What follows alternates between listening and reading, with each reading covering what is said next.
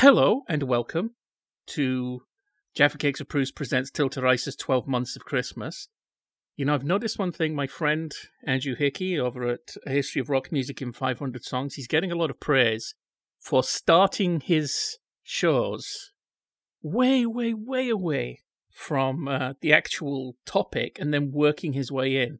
So I thought, I might try something similar. Okay, so in 1051... the Earl Sweyn Godwinson and all his sons were exiled from England following a dispute with King Edward, known to history as the Confessor.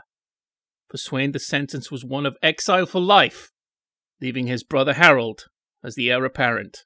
My guest is Tanya Jones. I need to work that one, don't I? It's not a bit... not quite tied it up there, but, it's the first go. Hello, Tanya. Hello, Tilt. So, what's your history then with this story? What I found really interesting about Mickey's Christmas Carol actually is I looked at the year it was made and I thought, oh, hang on a minute. So when I was watching it, this was new. This is 1983. And in 1983, I was about 5 years old. This is definitely a childhood film for me. I've got lots of sort of fond memories of watching it more than once, I'm sure. So that confused me slightly. It's quite an old story in terms of modern society. It's not really old, but it's quite old. And so I got this idea that because it's Disney, that somehow it was older than it was, it just goes to show how long Disney films have been in production, I guess. This is an interesting period for Disney. They still have their mystique, I think. Disney is like the Rolls-Royce of a certain kind of family entertainment, but they haven't really knocked it out of the park for quite some time. No, and I'd say I quite enjoyed spotting all the characters they've reused from Robin Hood. I did notice Friar Tuck at Fezziwigs. There's loads of them. They keep popping up. Robin Hood is all reused, isn't it? Well, oh yeah, all the rotoscoping, that's all reused. And then you just get characters where you go, oh, well, I recognise them, because I watched Robin Hood endlessly. I would say people born around my time, I've seen it online, lots of people going, oh my God, wasn't Robin Hood amazing? I thought, we all watched it. We all watched it constantly, so I guess that there must have either been a VHS release, or maybe it was broadcast and, a parent taped it off the telly and then just entertained us for over and over again. And of course you had Disney Time on BBC One. Yes, of course. So they might have lent very heavily on that. Oh, they must have done, yeah. But I can't imagine I would have missed Disney Time. I was cartoon crazy, so yeah. No, it's interesting. I have a memory of seeing this at the cinema, but apparently in the UK it was with a re-release of Jungle Book, and I've never seen Jungle Book all the way through. Is there some other showing that I'm unaware of, or is it just a false memory? It's interesting, isn't it? It's trying to trace back things from childhood, but you just made assumptions, and it just goes to show how unreliable memories are. But this production is older than itself in that the general basis of it was a record, 1974. I think it was called An Adaptation of Charles Dickens' A Christmas Carol. And it's Alan Young. In his first appearance as Scrooge McDuck. Now, that's a thing. You think Alan Young is Scrooge McDuck. Scrooge McDuck must always have been Alan Young, because Scrooge McDuck's from the... Actually, you know what? I should have asked Tyler, because he's a big fan of the Donald Duck comics. Oh, him and John should get together and talk, because John loves Donald Duck as well. Particularly loves Donald Duck. The whole Donald Duck comic thing, rather, is fascinating in itself. The huge duck universe. Carl Barks, that was the name I was searching for. I don't know if that means that that record is the first sort of time we ever hear Scrooge's voice. Alan Young also does Mickey Mouse on the record. Oh. And because you can tell, Mickey's not quite right. He's like 80% there. Why is this called Mickey's Christmas Carol? It's really good point, because he's not the star, is he? And I tried watching a making of. There was a making of video. It was on YouTube, but it was one of those of like, Disney have been producing the magic that lights all of our lives. And it was saying, this is the first Mickey Mouse theatrical cartoon, or the first Mickey Mouse short-ish, for 30 years. And they make this big deal, and Mickey's very, very marginal. Even to say that he's playing Cratchit, there's less Cratchit.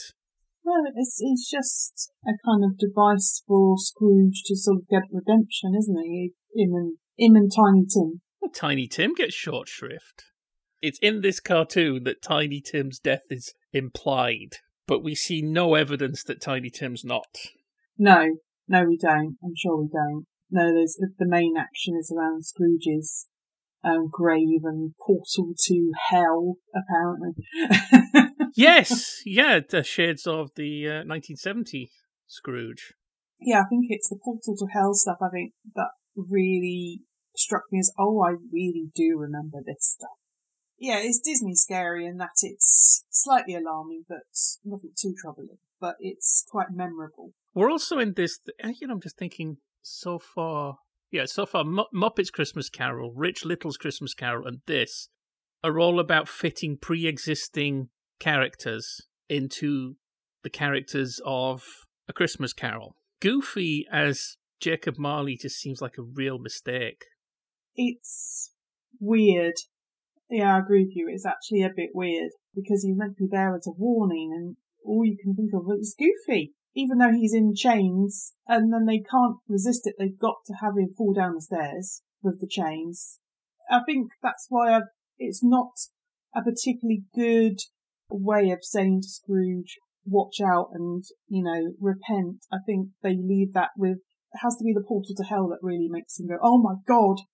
Of course, there's Goofy and there's Goofy. On the record, he really is sort of like the classical idiot Goofy. There was, of course, the sort of 1950s Goofy, who was the man about town, a middle-class guy trying to get his life together. He's not really that in this. He's just Goofy, but turned down. Yeah, it's not much of a role in essence, because they cut it right back anyway. You sort of, obviously there's more about Marley in the book. You get more of an idea of the effect that he had on Scrooge and how much Scrooge was influenced by him. They do that in Muppets Christmas Carol. It's, of course, Jacob and Robert Marley. Statler and Waldorf, it's like those guys are laughing all the time. I don't know. What Disney character would actually fit in with somebody who's just full of regret and pain? Yeah, because they don't really set them up that way, do they?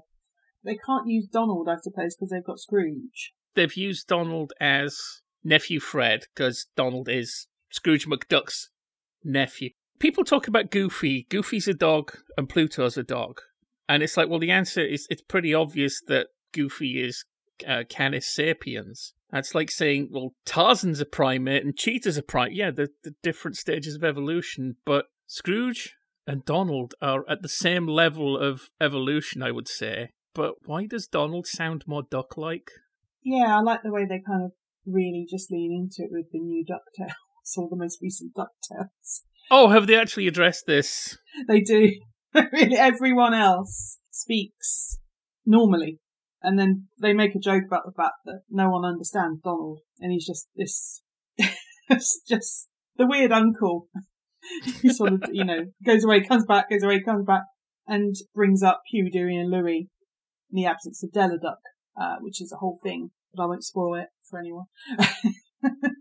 Yeah, no, that is a thing, isn't it? Nephews and nieces for characters. And the thing is, I think that's probably why you're able to have a successful duck universe and you can't have a successful dog universe. Because you've got Goofy and Pluto and neither of them really make any sense together if they're both meant to be dogs. So yeah. Yes. Sorry, I was thinking about a Photoshop I once made of Charlton Heston being wrangled not by sapient apes, but by a pair of Goofies. I've watched that. Yeah, I would say it's probably bad casting, really. I don't know quite what the rationale was behind it, but he's not the most effective Marley ever. It's quite nice to see him because he's Goofy, and I'm never sad about seeing Goofy particularly. But yeah, it doesn't quite deliver any particular gravitas. It's just a sort of way of saying, oh, here's this guy. Again, it's part of the place Disney was at the time. I think if this had been made 10 years later, There might have been more daring. They might have dug a bit further for characters they could have used. Yes, I think there are problems, or clear problems around this time when you compare it to later Disney. I mean, Mickey must be at his most anodyne. Yeah, he's a bit of a nothing, isn't he? He just sort of turns up and goes. I found Jiminy Cricket bugged me as well. Sorry, no pun intended, but he irritated me. Yeah, there's no reason for Jiminy Cricket. I don't know why he's there. Actually, no, cards on the table. I didn't enjoy this very much. I liked the animation. There was just that bit where Scrooge's walk home was beautifully atmospheric, and they'd actually bothered to put in like his footsteps. Disney's just a little bit more high church. They will go to that trouble, and this probably had more development time than a cartoon by a similar studio would have done. But the characters, yeah, there's not a lot there. I think the main reason why anyone remembers this, certainly the main reason why I remember it, is to do with the graveside scene and Hell pulling Scrooge down. And it's just, yeah, it's the main message there. That's what they do to stick to the story. But yeah, in terms of, feeling very much for the Cratchit family, there's not a lot there. This is raising something troubling for me, because so I mean, right, Ebenezer Scrooge is bound for hell if he doesn't change and stop being a miser. Does that mean that Scrooge McDuck is bound for hell because outside of this adaptation of A Christmas Carol, Scrooge McDuck, or you might know the character better. I think you do know the character better than I do. But this is the thing. I think the only reason they save Scrooge McDuck, or the only thing that saves Scrooge McDuck rather, is the fact that he's very close to his family, which this version of Scrooge isn't at first. And this is what redeems him. He suddenly is nice to his nephew and everyone, other Bob Cratchit and all of that. But I think Scrooge as a character, general character in the Disney universe, he's really, really into his family. And I guess that's partly to do with DuckTales, either kind of version of DuckTales. What do you think about this Rescue Rangers film they're making? What I've seen, I went, oh. Okay, that's not really all I needed to know. Oh dear. I'm not seeing anything that appeals to me. Certainly, not in the way that the remake of DuckTales really appealed to me. It was a great shame it was cancelled, really. Well, I'm just sort of faintly aware of DuckTales as being something that used to be on the Disney Channel that I never really paid any attention to. So sell me on DuckTales. Okay, well, DuckTales is the Duck universe. Set entirely in the Duck universe. You have Scrooge McDuck and Donald and Huey, Dewey and Louie and other characters around them, but the core is the family. I would say you'll be fine watching the new DuckTales if you haven't watched the old one. It's not designed to be continuous. It's a totally different style of animation, and there's a lot of jokes at the expense of people who are characters nowadays. So he's like a millionaire tech guy called, I think it's Mark Beeks, who's really annoying. And it's very funny. Kind of riffing off Elon Musk and a bit of Zuckerberg as well. And you get, so although the core's the family and Scrooge in his big mansion with always cash, but they go off and they have adventures. They literally have adventures. But yes, there's a lot of contemporary jokes in the new DuckTales, probably more than in the original. See, that's one of the things when you're saying about I saw the trailer for that Rescue Rangers thing, and it's like, oh, the knowingness is becoming. I'm complaining about. You see, I'm complaining here about Mickey's Christmas Carol being Disney, and it's just sort of like the giant, who is the ghost of Christmas Present, trying to say pistachio, and it's like it's in the shape of a joke, but he's saying it wrong in a way that you'd have to actually try. It's a joke by somebody who knows what jokes are. You know, like Snow White when Doc's trying to say apple dumplings. And it's like, yeah, this is a joke that's written down to its audience. You're just going to think that children are going to go, "Oh, he's so silly." Or maybe I was just a joyless little boy. Maybe, but I'd say, I mean, that the new DuckTales is obviously has jokes about contemporary stuff in there and characters based on, you know, sort of, I don't know, folk demons, really. I guess they've become these kind of figures, but quite a few jokes really are quite adult. There's lots of things in there for the parents, I suppose. It's interesting how they've updated Huey, Dewey and Louie to have concerns that are quite contemporary as well. I think it's Louie who's obsessed with making money. Kind of obsessed with being a businessman or finding an entrepreneur, trying to find something that's going to make him money. Yeah, and Huey's the nerd. And Dewey is, yeah, he's quite sort of gregarious. I'm trying to think. It's causing a scratching in my memory is when you get characters who've been around for a long time, but really with only one characteristic. And when you have to bring them back, and it's like, we can't just let this slide anymore. Yeah. I mean, in terms of the boys working together to frustrate Donald, yeah, some of that still happens, but they are identifiable personalities in their own right. But it sounds like you're saying that the more adult jokes pay off in this. I just keep pressing that raw nerve.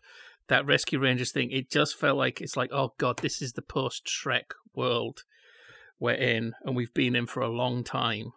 Yeah, it doesn't feel forced in DuckTales. I think the problem is it probably feels forced with things like Rescue Rangers. It's not, it kind of arises from the relationships between the characters. Another problem I have with Mickey's Christmas Carol is that it's only half an hour long. True. There's not much there. And I'm blaming you here. You picked it. Yeah, well, there are longer versions. I mean, is this the only version you've really ever engaged with, or are you like me, who once watched, I think, 48 in 1 month? I've never been that keen on Christmas Carol, I don't think. I know about it, and obviously you just like you don't get through childhood in this country without being aware of it. So yeah, it feels like I've just never settled down and thought, oh, I'll just watch this. And I don't know. I suppose perhaps it's part of my ambivalent relationship with Christmas, I suppose. Oh, is this anything that's worth opening up? Other people I know, everyone I know, had the experience of waking up early on Christmas Day and running down for their presents, and I never woke up early ever. My parents had to come and wake me up on Christmas morning. I was quite excited on Christmas Eve, but I never actually woke up going, oh! I was quite excited once I knew there were presents to open. But I think maybe quite a lot of it is to do with being an only child. I was an only child, and we would celebrate Christmas at my nan's house. So I was surrounded by adults. And I think I was a fairly quiet child anyway, and there was nothing there to get me overexcited. I mean, possibly when it comes to my parents, maybe they did that deliberately because they didn't want to bother, and who could blame them? But no, so I never ever woke up early, never. And I'm still the same. If I've worked quite a lot for, I have a job where you can work on Christmas Day, or one of you has to work on Christmas Day, in the team. Are you willing to say what that job is for our listeners, or is? Yeah, I put the telly on. I'm responsible for putting the telly on for people. I work on BBC One, BBC Two. And so I will be sitting there on Christmas Day in front of one of those channels, more than likely.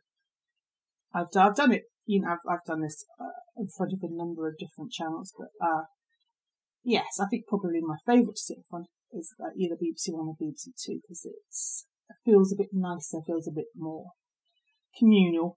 So, but I never mind working Christmas because I don't have any kids myself, so I don't have to get excited for anyone. I'm not a guardian, I'm not caring for them. I don't have any particular, I don't have a reason to visit a child over Christmas.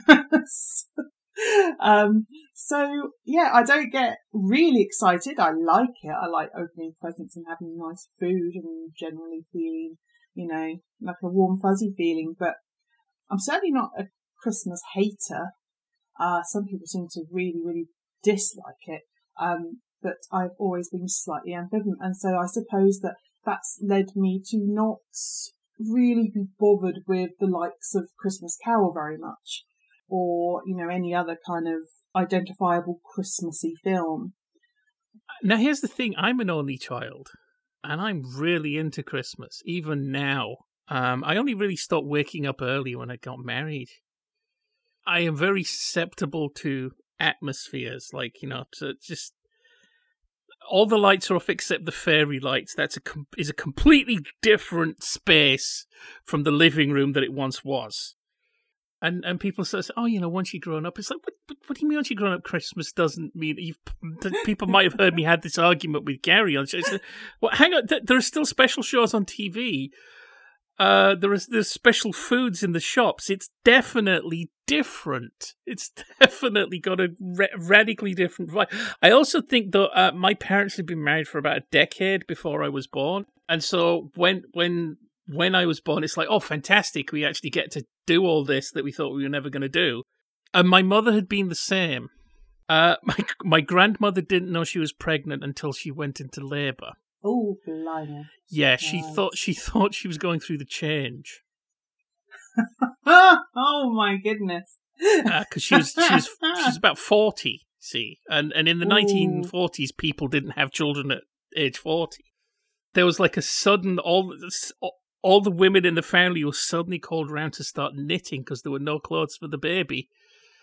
And my mum sort of had to sleep in a drawer the first couple of nights. History repeats itself. It's like, okay, right, well, I guess we're a family now. Let's do this. Yes, I can understand actually why your grandma ended up in the position she was in. I mean, my grandmother had children quite late herself, but I do agree it's a relatively unusual thing to do. So I mean, I imagine that you're like me, where your grandmother was born in quite the early bit of the 20th century then. Yes, on one side in the early bit of the 20th century. On my dad's side, the late part of the 19th. Oh. So half my grandparents were born in the 19th century. And being the child of older parents who were themselves the children of older parents, though my dad was part of a whole family of siblings, you also end up with a very, very long frame of reference. Oh, yes, I would definitely agree with that one, because, that chimes in my experience as well, which is probably why I've ended up the way I am, which is, burning on about the 60s to people who just look confused at me. The 60s? And 50, I get people 50. looking funny at me because they say, what did Horace say, Winnie, when somebody mumbles something? And of course, now I'm no longer even in the UK, so everything that I say just sounds ridiculously outre. You see, I have been inflicting this on other parts of the family, so that I have a niece who is obsessed with Farmhouse Kitchen. Well, because that she can't would be a bad thing, can it? she'd visit the house. She still does visit the house, and when she was particularly a little one, it's like, let's play, cooking. Let's pretend to make some food. So I had a copy of the Farmhouse Kitchen cookbook, which I bought because it's got the Yorkshire Television chevron on the back. So we pull out the Farmhouse Kitchen book, and she gradually became obsessed with that. And it's like I once just sat her in front of an edition of Farmhouse Kitchen, and she was. It took 10 minutes for her to get really sort of bored of it. It's like that's quite a long time. The Revenge of YTV. And now she refuses to call fish sticks. She says fish fingers. Oh, excellent work. Fortunately, she has, she has siblings, so she's not going to grow up weird and alone in that weirdness.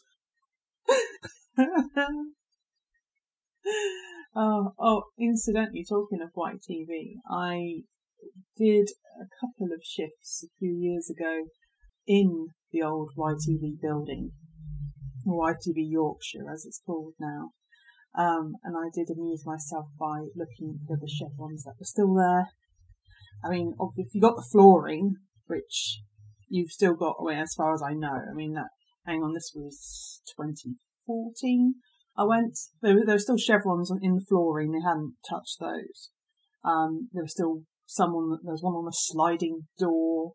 Just really interesting how things survive and why they survive. I guess they can't be bothered to pay to renew the flooring. So the chevrons are there, and they look very nice. I have been told by somebody who knows that Dusty Bin is still in there. Oh my God. Well, I don't think I saw that. No, I remember if I saw Dusty Bin. Because is the archive in a separate building? Is it in the old trouser factory next door? Oh, well, I'm not sure now. Because YTV... YTV Studios, and there was an old trouser factory that I think they bought out because it was next door. But by the way, I don't think we're ever coming back to Mickey's Christmas Carol, everybody. But that's fine. I mean, yeah, this is partially a chat show, and Versions of a Christmas Carol is just the starting point. So, the YTV drama Gazette, which was the beginning point of the character of Hadley, who span off, played by Joel Harper. It's a drama about a newspaper. It's a drama about a weekly newspaper, which I don't entirely understand. It doesn't seem as thrilling as it could be. Anyway, it's on DVD from Network, so there's extras, and they mention about how I think some of it was shot in or maybe the dressing rooms were in this old abandoned trouser factory, and there were just buttons on the floor everywhere. Oh, well, no, I didn't know. And I have a feeling that might now be the archive, and as well as recordings of programs, that is the final resting place of Dusty Bin. Well, okay, right. Unfortunately, I don't have much of an excuse to go up there now because of working on the BBC side. But yeah, nice place, nice friendly people at YTV. Lovely canteen staff in comparison to the canteen staff we had down in London. Well, they treated their canteen staff well because a friend of mine, I think it was maybe her mum, was in the canteen, and I think they bought her a dinner service when she left, which for a moment, it was almost, the idea was maybe going around that this might be a YTV dinner service, but no, there's no such thing. But that friend did send me a copy of the Yorkshire Television book about the first 10 years, and also the invitation to the 10th anniversary dinner, and a compliment slip from Paul Fox. It was basically like, what, you're interested in this stuff? Yes. Well, here, have this. Wow, why not just have it? Please, I'm just glad to have the space. I think this came about because I bought a pair of YTV cufflinks. It's all very much scenes from the kind of era Selwyn and those dramas, or sitcoms, I suppose, where they were just churning them out and having the old end cards. Literally, I think there's one of them. There's one Selwyn Froggatt we watched where it actually falls off the easel slightly. Yes, that does. Yeah, I've seen something see it on where transmission. Yeah, I've seen. I think it was a Granada end cap just grabbed off the easel, and there's a blackboard underneath with a cross that's sort of like, right, this is how you center the card. Here. Put it here. Of course, YTV made Duty Free, which was, I think, the number one sitcom in the UK at the time, because there's footage. There was a time when I think Thames went on strike in the 80s, and so certain things were not getting networked, and so there is. I think it's probably on YouTube. It's certainly been on TV Arc, if nothing else. The announcement that, this certain Thames program will not be seen tonight. But instead, here's the number one sitcom in the UK, Duty Free. Red vs. Kyle. And of course, now, to my knowledge, YTV never did a full-on adaptation of A Christmas Carol. But they did make a Stars on Sunday special, which contains a segment called The Glory of Dickens. Oh. They do seem like the sort of company who would try and give it a go. I'm surprised. Which is basically... there was that series a few years ago called Dickensian, which had different Dickens characters all living in the same world. It's that, but all compressed up into about 20 minutes. And so there's Mr. Jingle from Pickwick and Micawber. Mr. Jingle's played by Gerald Harper. Micawber's played by Les Dawson. Micawber's played by W.C. Fields, played by Les Dawson. Right. And, Barnaby Rogers there, and David Copperfield is there, and David Copperfield is played by Gordon Honeycomb. Yes. Gordon Honeycomb? Yes. And Scrooge is played by John Laurie. Oh, yes, okay, yeah, I'm on board there. Just like Mickey's Christmas Carol, we have a Scottish Scrooge, only a Scottish Scrooge, because, of course, Alan Young was born in North Shields, but his parents were Scottish, so, I still find his accent a bit wobbly, particularly as it's also his accent's a bit wobbly in The Time Machine. Gordon Honeycomb, though. Yes, and the Cratchits are played by Melvin Hayes and Diane Coupland. Oh. I mean, this is one of the best things to have ever happened to the human race ever. It's astonishing, and there's this. I haven't told you everywhere you look, there's a face. Patrick Troughton is revisiting a part, and I forgot. It's the old Curiosity Shop. There's an evil guy with dwarfism. And it was played in the 1950s on the BBC by Patrick Troughton, and he revisits the part. And they have to sort of shoot him, kneeling down. Oh my God. So you can understand why, even only briefly glimpsing John Laurie's Scrooge, Mickey's Christmas Carol starts to... Oh, yeah, absolutely. Here's another thing, right? I imagine in 1983, 84... I really wouldn't have known who Peg Leg Pete was. So that revelation's a bit... Yeah. Yeah, that's interesting, isn't it? How much... yeah, as you say, we're kind of reliant of Disney time, really. You see, on the record, the Ghost of Christmas Past is Merlin from The Sword in the Stone. And it's Alan... Actually, Alan Young plays Merlin. He also plays Tiny Tim. Which... Outside of one-man shows, this must be the only production of A Christmas Carol in which Scrooge and Tiny Tim are played by the same actor. And yet to come is the witch from Snow White.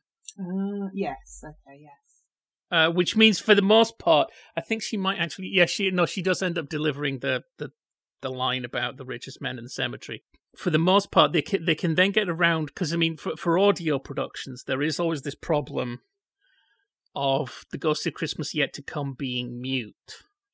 They get around that by having The Ghost of Christmas Yet to Come just constantly cackling. So it's like, she's there. Probably the only, let's see, I think that's the only female Ghost of Christmas Yet to Come I can think of. But she's constantly going...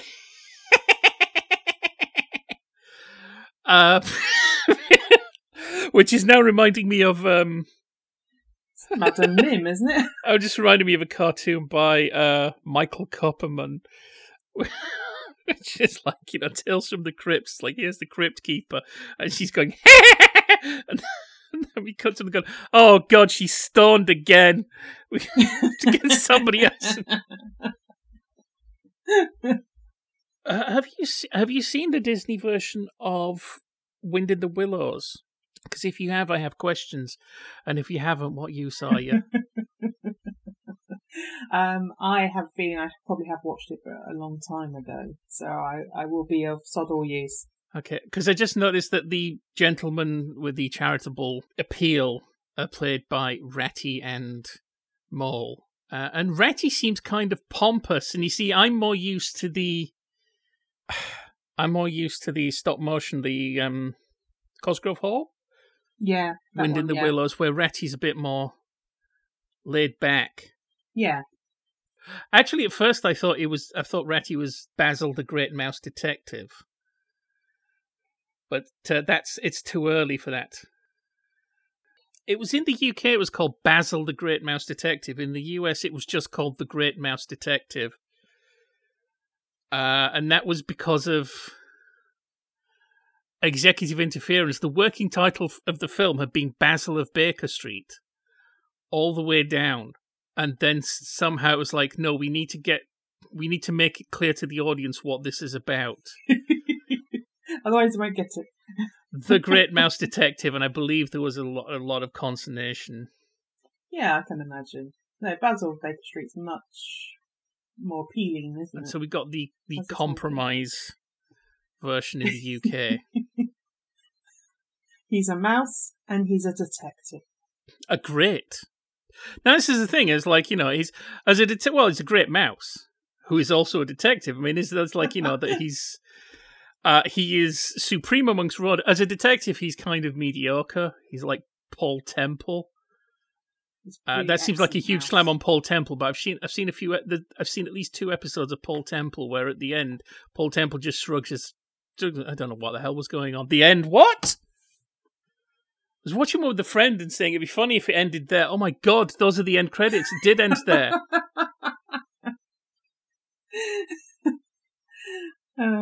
Yes. We've noticed sometimes with a lot of with older stuff that suddenly it's like, oh, we're over? It's over? Oh. I'm used to them sort of ending without really telling you. It's where do you have your ending? Do you go all the way up to the end and show people the consequence of the actions, or do you go all the way up to the end saying, right, the consequences will come, or do you have your end even earlier that saying it looks like the consequences will come? I remember as a child, The Gentle Touch seemed to always end 10 minutes earlier than I would have had it end. I'm used to it. Certain older programs going on sometimes a bit too long. I mean, Randall and Hopkirk, when we rewatched it, we're like, okay, but yeah, you could have cut a good 20 minutes out of this, couldn't you? And and then you start seeing the same sets or the same locations being used over and over, and it's like, well, hang on, you're only there last week.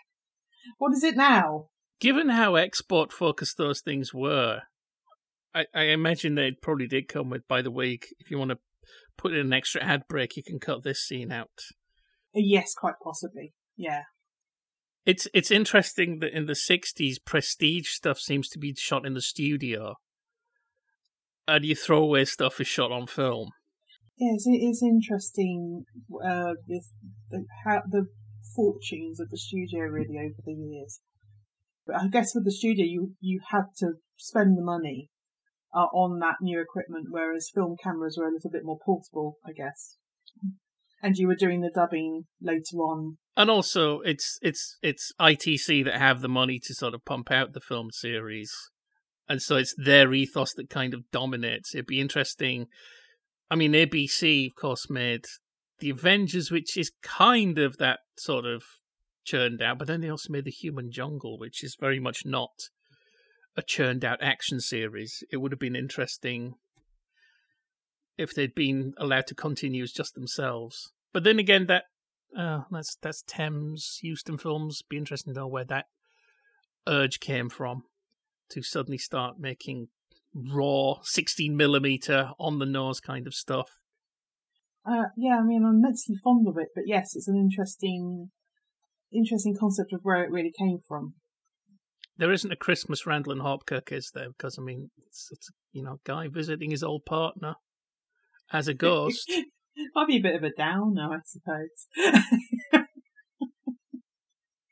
With the Christmas Randall and Hopkirk. What is Jeff Randall doing wrong that he needs Marty to bring the forces of the Netherworld?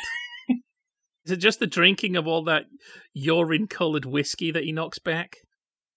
And there's a lot of plot contrivance to make Marty useful, I think, we found. It's just like, well, we've got to find something for him to do, so let's think of this. This will happen. Oh, he'll be useful in a way that isn't quite that well defined sometimes. And in some episodes, he can't be useful, but he knows what's going on, but he can't do anything about it. Yes, it's certainly fun to watch, but oh my goodness, yeah, some of them was we looked at each other at the end and go, yeah, that didn't really stand up, did it? I think one of my favourite times that my wife had something to say about something we watched was we watched an episode of The Chinese Detective, and as it ended, my wife turned to me and said, "That was a waste of Darren Nesbitt." Oh, what a phrase. I like that. No, I'm going to have to try and watch something in order to use that phrase. What a one. I love that. I love it.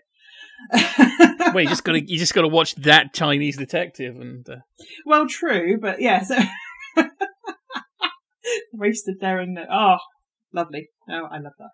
I do love in The Chinese Detective, they try and, do a switcheroo on the whole racial stereotype thing. So he's always saying he's Cockney. And he's always saying he's Cockney in a Scouse accent. You know what? I think we're done here with because it's been 30 years since we mentioned Mickey's Christmas Carol, and you don't have any other versions of the story you wish to highlight, I presume. No. As I said, it's yeah, I've been really really not very curious at all about A Christmas Carol and the various adaptations of. I think we've got some stuff said today, though. So. Yeah.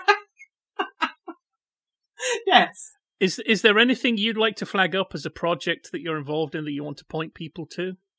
I'm not involved in anything specifically. I would like to plug my partner site, Dirty Feed, because he does an awful lot of work, an awful lot of hard work, and it deserves to be read by people. I mean, even if you're not that interested in, I mean, he's had people say it to him. He said, "I'm not interested in this, but you've made it really interesting." He does have a gift for that. So, honestly, if even if you're not interested in telly, I would still read it.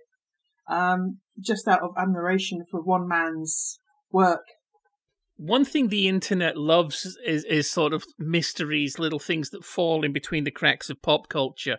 There was that one that was going around, I don't know if you heard it, there was a podcast going around about a guy who had very specific memories of a 90s pop song and couldn't find any evidence that existed. Oh, interesting. And Dirty Feed is like chasing down little sort of mysteries, like the original theme tune to 2.4 Children. I'm not interested in 2.4 Children. I ate up that article. Yeah. Things like that. it's just full of little mysteries. It's full of what happened to this and what was this and what was that and what did that and what came from that, and just any kind of throwaway comment from someone involved in television or comedy. John will latch onto it and find something out, such as John Cleese talking about how Fawlty Towers, the sort of genesis of it was in Doctor on the Go, one of those Doctor series, and it came from a particular episode.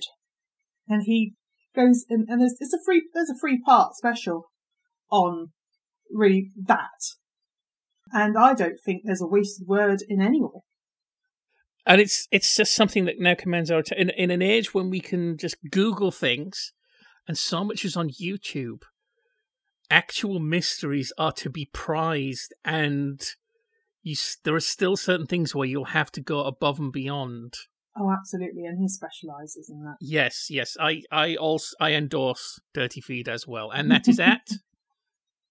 Yes, it's dirtyfeed.org, I believe. Tanya, thank you for being on the show.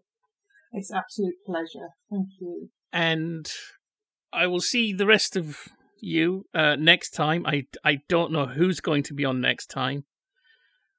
But happy Christmas, and we'll be back soon with the 12 months of Christmas. Have a very merry time.